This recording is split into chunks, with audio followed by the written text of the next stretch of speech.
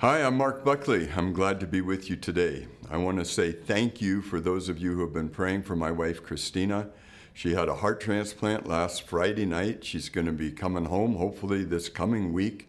We're really excited about it. She's got the heart of a young woman now, and it's going to be very, very interesting what happens. It's really been miraculous. She literally got down to the last 2 weeks or so that she could live with her old heart.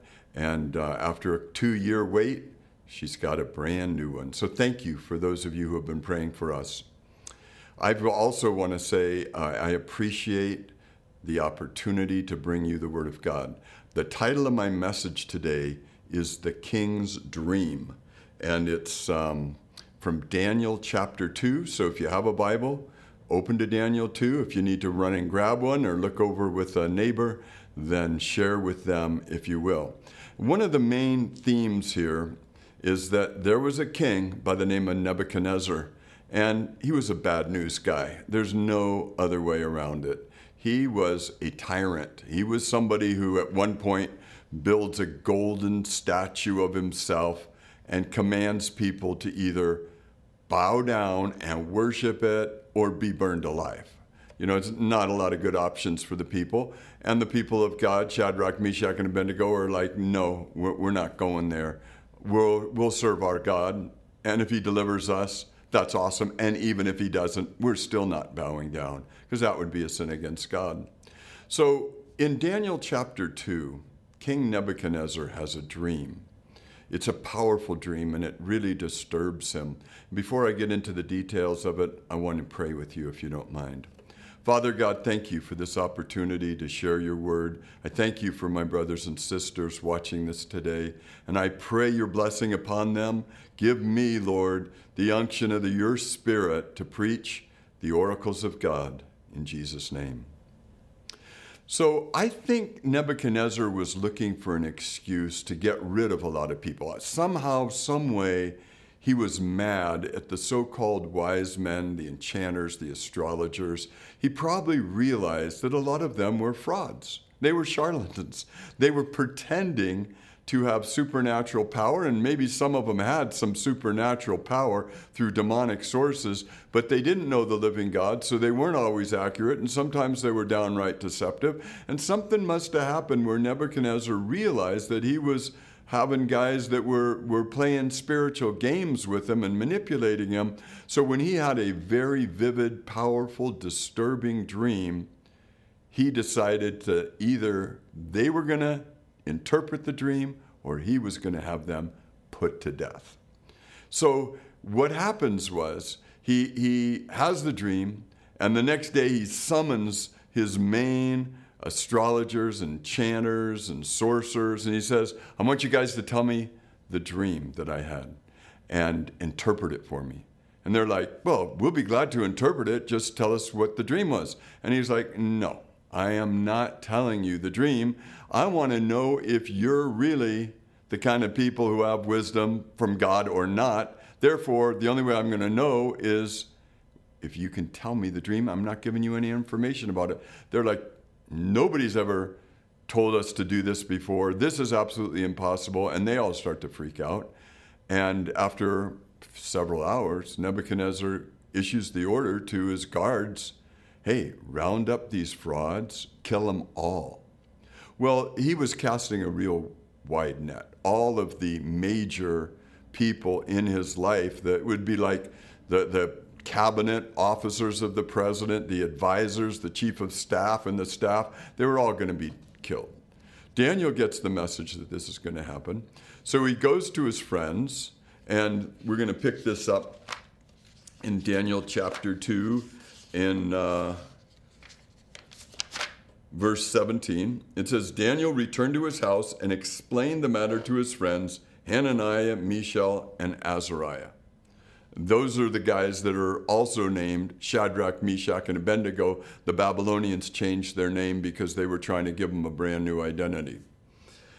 He urged them, Daniel 2:18, to plead for mercy from the God of heaven concerning this mystery, so that he and his friends might not be executed with the rest of the wise men of Babylon. During the night, the mystery was revealed to Daniel in a vision. Then Daniel praised the God of heaven and said, "Praise be to the name of God forever and ever. Wisdom and power are his." Wisdom and power belong to God. That's what Daniel said. Daniel cried out to God with his friends for mercy. A lot of people think, well, if you know God, it's almost like a formula. If you say the right words, then God is going to act. He has to act if you say the right words in his name. But the Apostle Paul said a very similar thing in the book of Philippians. He said, my friend Aphrodite got really sick, and God had mercy on me when he healed him, because otherwise I would have had sorrow upon sorrow. The Apostle Paul, the great man of God, had experienced a lot of sorrow. He didn't say, fortunately, Aphrodite claimed in the name of God, in the name of Jesus, and said the words he was supposed to say, and therefore God had to heal him. No, it was mercy. Healing is a gift. It's a gift that we don't deserve. It's a gift that Jesus Christ purchased for us when he died on the cross. Just like forgiveness of sins is a gift. It's a gift that Jesus Christ purchased for us when he died on the cross. The gifts of God have to be received, and it's the mercy of God that allows us to receive the gifts. Some of you are watching me right now. You've been forgiven for your sins. You're not better people than some of the other people wandering around this town. You have sinned greatly. The difference between you and some of them is that you have believed God, and when you believe God, it enables you to receive from God the grace and mercy that brings the forgiveness or brings the healing or whatever we need. So I'm going to tell you another little episode that happened. I was out with my dear friend, Pastor Walt Rattray, on a golf course the other day. We were both taking a break, and I was deeply troubled. My wife was starting to recover from open heart surgery, and I had been full of joy about that. But no sooner had the joy come into our family from that my oldest daughter gave me a report. Actually, I got the report from her daughter's dad, her ex-boyfriend, that it looked like she had COVID-19. She had the dry cough. She had shortness of breath. She had had fevers. It had been going on for days, and it was so bad when I talked to her on the phone, she could barely speak because her lungs were filling up with fluid, and I was deeply distressed. And I'm out on the golf course, and I had received a call from her, and I said to Pastor Walt, I'm having trouble. You know, you're beating me, I'm distracted, and I'm having trouble. And so he stopped and prayed, and we went on. We played a couple more holes, and I'm a little bit out of it. And Walt comes back over to me, and he says, we're going to pray again. And he just rebukes the spirit of COVID-19 in the name of Jesus. Now, I have to tell you something. I actually thought, Walt, if she's got it, she's got it. And I'm not sure what you're doing is going to do any good at all. But guess what happened? The next day, instead of her lungs filling up with fluid, that day that we had prayed, Walt and I prayed, she went to the hospital and got medicine and tested. The next day, she was better. Today, she's completely fine. There was a gift of grace and mercy, and the prayer of faith that Pastor Walt prayed had great power. So when Daniel says, wisdom and power are his, that belongs to God, one of the benefits of following God is that he gives his servants the wisdom and power we need. Not always the wisdom and power we want, but the wisdom and power we need. See, I would like to know exactly what's going to happen with our economy and when it's going to happen and how the whole COVID-19 thing is going to pass away, and when the vaccines are going to be available, and when everybody's going to feel super comfortable hugging everybody else and going back and seeing your grandma and all that kind of stuff. That's what I'd like to know, but that's not what I've been told. I have the wisdom that I need to serve the Lord, not always the wisdom I want. If I had had the power to just give my wife a new heart, I would have. We asked for a new heart God gave a new heart. He gave it through the doctors, though. And it's probably because he wants my wife to be a witness, which she's been to a whole bunch of doctors. And it is a miracle when you can take a 66-year-old lady and put a new young person's heart in her, and she can get up and walk like she's walking and talk like she's talking and function like she's functioning. And she will fulfill the ministry God has for her, because in spite of all that she's been through, she's alive and well. And many of you have been part of that healing because you prayed for Christina. And again, I want to say thank you. So some of you have heard me share on this passage before, but I've been drawn back to it over and over these last months. And here's part of the reason why. Daniel 2:21 says, "He changes times and seasons. He deposes kings and raises up others." He changes times and seasons.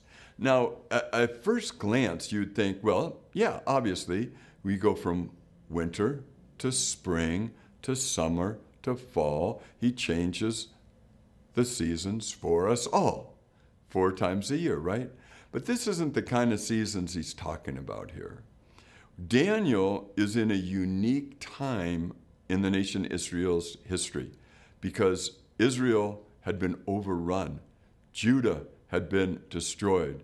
The temple in Babylon the temple in Jerusalem, the house of God had been destroyed. Daniel and his friends had been taken captive out of Judah from the city of Jerusalem, brought back to Babylon. They were in a unique season. God changes the times and the season. We're going to look back in history and say, this is the COVID-19 season that we're in. And I believe in every season there's a purpose. There's a time for every matter under heaven, as you know from Ecclesiastes 3. Time to be born, a time to die, a time to plant, time to reap, time to build up, time to tear down. So we're in a season right now. The question is, what's the season for? What is the purpose of God? I believe that this is a season for us to get deeper roots. You know, many of you wish you were just free to travel, that you had time, that you had money, that you had opportunity. But let me ask you a question. You have done some traveling in the past. You've had money in the past. It's come, it's gone. Where's it got you? Where has it got you? It's actually got you right to where you are today, in the place that you are right now. And now this is the day the Lord has made. This is the time and the season for us to get our roots deeper. Whenever God prunes us back, and most of us are being pruned back, when you lose a certain amount of freedom, when you lose some of the opportunities you had, because the Lord, He gives and He takes away. You know, there's a song that says, He gives and He takes away. It's for the purpose of us getting our roots deeper so that we can ultimately be more fruitful. We are called to bear fruit. So take advantage of this time. There's going to be a new season coming after this season, and you're probably going to be a lot more busier. You're going to be more stretched out. You're going to have less time to get into the Word, to get into prayer. You're going to have less time to focus on serving the people you're with now, and you're going to have a whole new set of circumstances, whole new set of pressures, whole new set of challenges. If you miss the opportunity to enjoy this day, this is the day the Lord's made. If you miss this day, you never get it back. Time is the one unrenewable resource that we all have. Does that make sense? Money is a renewable resource. You can make it, you can have it given to you, you can find it, and you can spend it, you can lose it, you can invest it badly. It can come and it can go. Time, you have a gift of this day. Once it's over, you never get it back. Okay, so it says this, continuing on in verse 21 of Daniel 2. He gives wisdom to the wise and knowledge to the discerning. I want wisdom. Wisdom is going to tell me what choice to make. There are crossroads in life all the time. You have an opportunity to go here or to go there, to invest your time, your talent, your treasure here or there, or somewhere else. Wisdom puts you on the right path. It puts you on the path that enables you to be most fruitful. Wisdom is the ability to hear 4 or 5 different opinions and to understand which of those opinions is the opinion that you need to hang on to.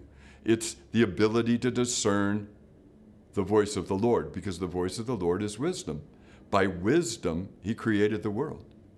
By wisdom, he formed everything that we know. That's why it all works so well. That's why the planets revolve around each other in perfect symmetry. That's why gravity is just strong enough to hold us down. We don't fly away, and we're not a big puddle on the earth. It's why the sun is at the perfect distance to warm us, to help feed us, and not to just burn us up. He gives wisdom to the wise, knowledge to the discerning. He reveals deep and hidden things. Verse 22, he knows what lies in darkness, and light dwells with him. This is a fascinating verse, because remember the context. Daniel had been praying about a dream that Nebuchadnezzar had that Nebuchadnezzar wouldn't disclose.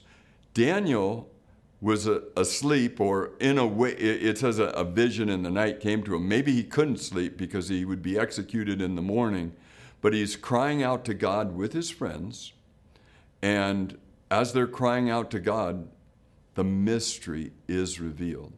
The Lord is called in this book of Daniel the revealer of mysteries. And there are a lot of mysteries in life. And whatever kind of family you come from, I'll tell you one thing about your family. You're going to have some crises. You're going to have unexpected situations.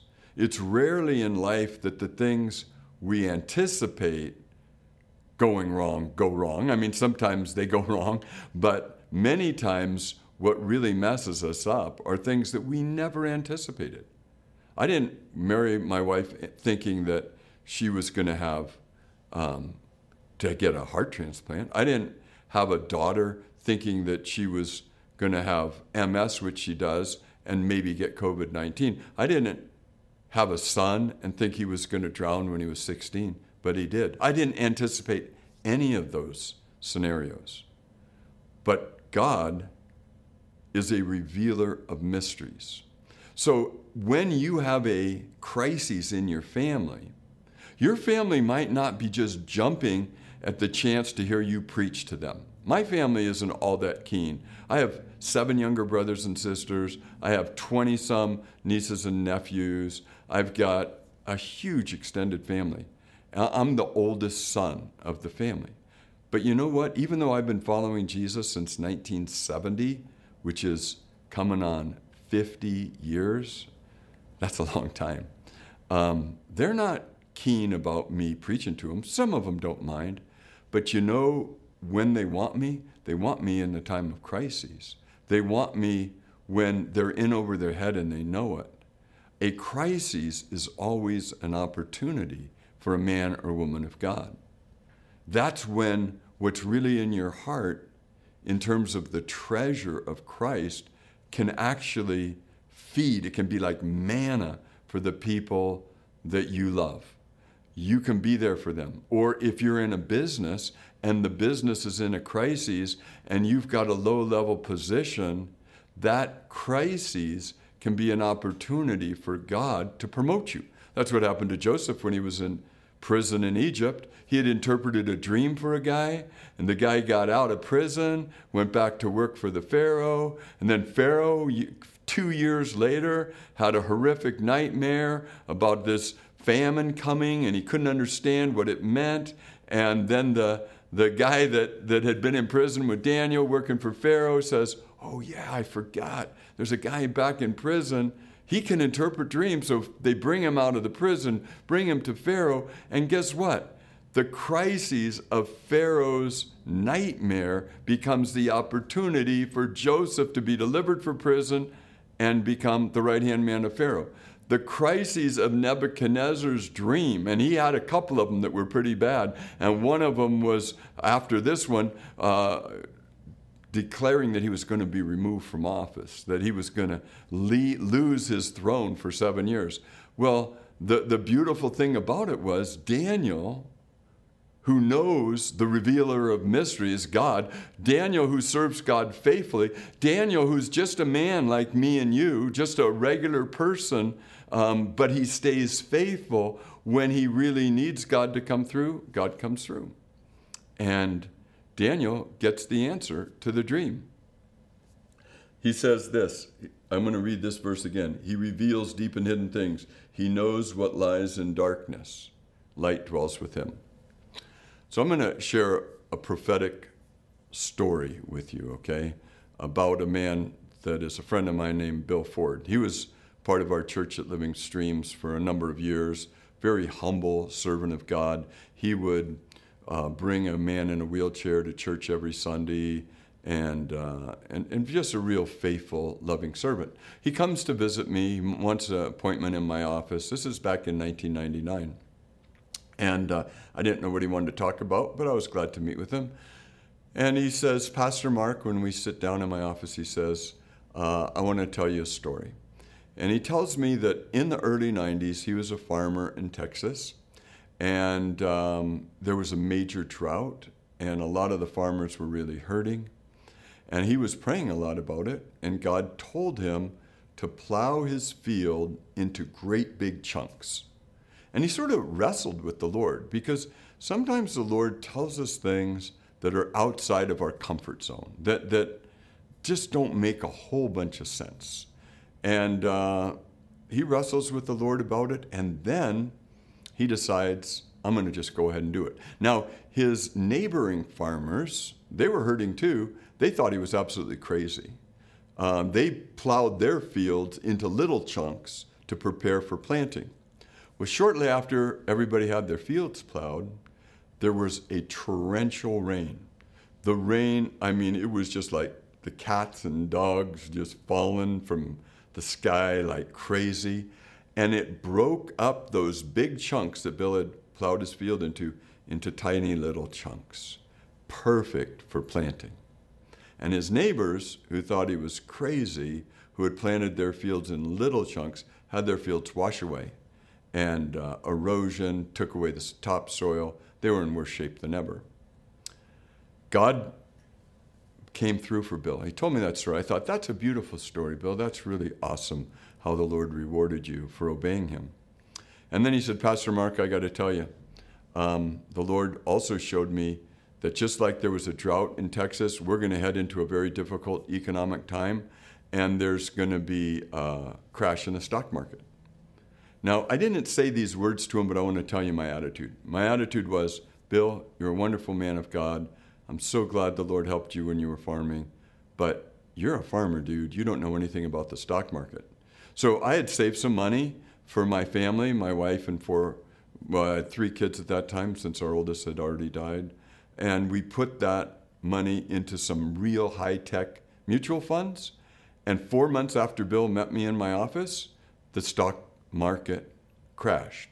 The dot-com bubble burst, and we lost 80% of the money that we had because I didn't listen to my brother. Now, I asked the Lord to forgive me. I said, Lord, if you ever have another word from Bill, let me know about it so I'm ready. So fast forward now 8 years after that. 8 years later, 2007, I meet Bill at a wedding. I say, Bill, has the Lord told you anything lately? And he said, yes, we're going to have another crash. And I forget all the details, but I thought, Bill, you are a sweet guy. But 2007, man, our economy was booming. The housing market was going up all over. Housing prices were going up 30, 40, 50%. Made us all feel like we were doing great. And sure enough, 2008, you know what happened? It all crashed.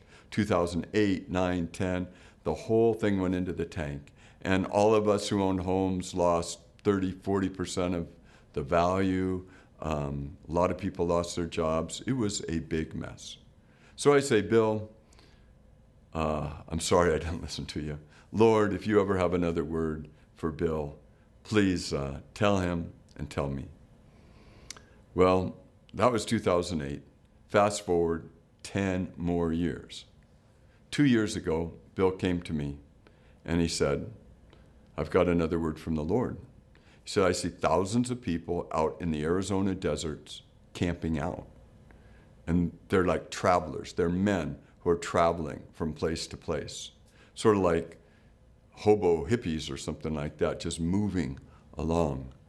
And he told me this 2 years ago, 2018, and I'm thinking, Bill, I wanted to hear a word from the Lord. I was going to act on it if it was appropriate. But this seems wild. This is more wild than any of those other. Why would thousands of people be camping out in the desert?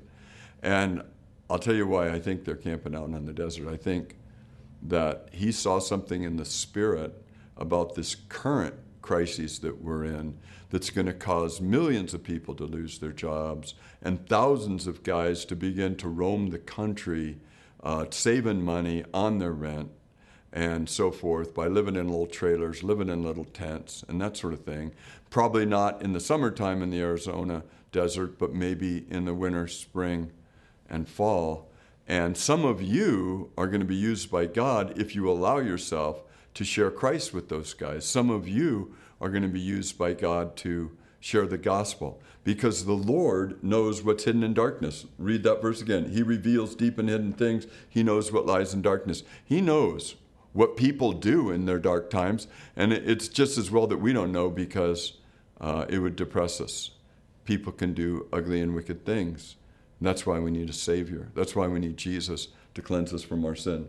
Verse 23, it's our last major verse. I thank and praise you, God of my ancestors. You have given me wisdom and power. You have made known to me what we asked of you. You have made known to us the dream of the king. You have made known to us the dream of the king. So here's the dream that Daniel saw. He saw a giant statue, head of gold, chest of silver, bronze thighs, feet of iron. Legs of iron and feet mixed with iron and clay. He sees this incredible statue, sort of weird in the way it's all built with different precious stones and then iron and clay at the bottom. And then he sees a hand, not the hand of man, but a giant hand, carve a stone out of a mountain. And that hand takes the stone over to the statue and he smashes the feet of iron and clay, and the statue begins to crumble, and he continues to smash it, to pulverize it, to the iron, the bronze, the silver, and the gold, and a big wind comes and blows it all away. And that stone grows into a giant mountain, and it fills the earth. And here's what Daniel said to King Nebuchadnezzar. You are that head of gold, king. You think your great riches have made you so special, but your destiny is to be pulverized just like the kingdom that will follow you, that is represented by the silver, and the kingdom that will follow them, which is represented by the bronze, and the next kingdom represented by iron, and the brittle kingdom of iron and clay. All of those kingdoms are destined to fall, but there is a kingdom that's going to endure forever, and that is the kingdom of the Lord our God, represented by this stone. Daniel didn't know Jesus. Nebuchadnezzar definitely didn't know Jesus, but God gave a king, a wicked king, a dream, and he gave a man of God the interpretation. And I want to give you an interpretation right now. I serve a king, and his name is the Lord Jesus Christ. You, many of you, serve a king, and his name is the Lord Jesus Christ. And the Lord Jesus Christ has a dream as well. He has a dream, and he expressed it in Matthew 6 when he prayed, and he taught his disciples to pray, your kingdom come, your will be done on earth as it is in heaven. He has a dream that the heavenly obedience that is given to God by the angels would be manifest on the earth as we willingly submit to a loving Father. That's part of his dream. He expresses part of his dream in John 14:6, where Jesus said, I am the way and the truth and the life. No man comes to the Father but through me. Jesus' dream was that his disciples would bring people to the Father. It wasn't that we would get bigger church buildings. It wasn't that we would get better cars. It wouldn't be that we would have bigger bank accounts. It would be that we would know the Father, the loving, providing, protecting, blessing of a Father that Jesus brought to us. That was part of his dream. His dream was expressed in John 17:21.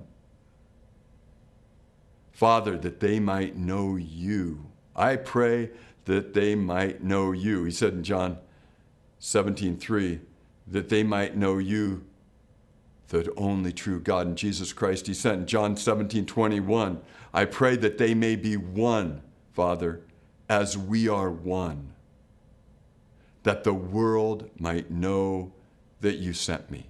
He prayed for his disciples, for us, that we would be one, that we'd be united, that what I have, I would share with you. What you have, you would share with me.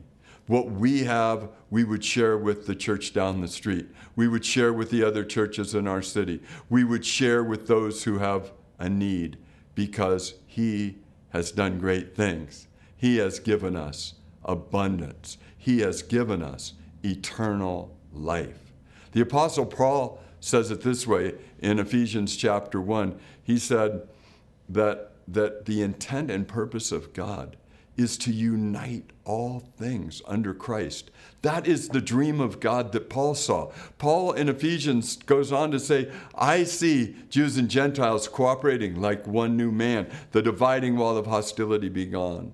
I see people boldly coming before the Lord, before his throne of grace. As we close this service, I want you to come boldly before the throne of grace. We have a loving Father. He has a dream. All we have to do is cooperate with it. We have to say, you know what? I'm going to give up some of my dream for a dream that's bigger than mine. I want to cooperate with his plan. His plan is different than mine, but I'm going to trust him. It's hard when you've been burned in life to trust. It's hard when you have an imperfect father to trust. But you have a new father if you've been born again. He's a good father. He's a loving father. He is a faithful father. He said, I'll never leave you or forsake you. I'll be with you always. Let me pray for you. Father, I want to thank you for my brothers and sisters. I pray for your blessing upon them. I pray that this anointing of grace and mercy that has come to our family would be extended to each person listening who's open to receive it right now, that they would cooperate with your plans and your purposes, that as they come to the crossroads of life, you would give them wisdom. As they're in a crisis, you would guide their steps. You would lead them to the eternal life, the free gift we have through the forgiveness of sins. And we do pray you'll forgive us, Lord. Forgive us for going our own way. Forgive us for being stubborn. Forgive us for being greedy. Forgive us for being lustful. And use us. Help us as you forgive us to be used by you to bring good news to others that Jesus Christ is alive. Amen. God bless you. Thanks for being with me today.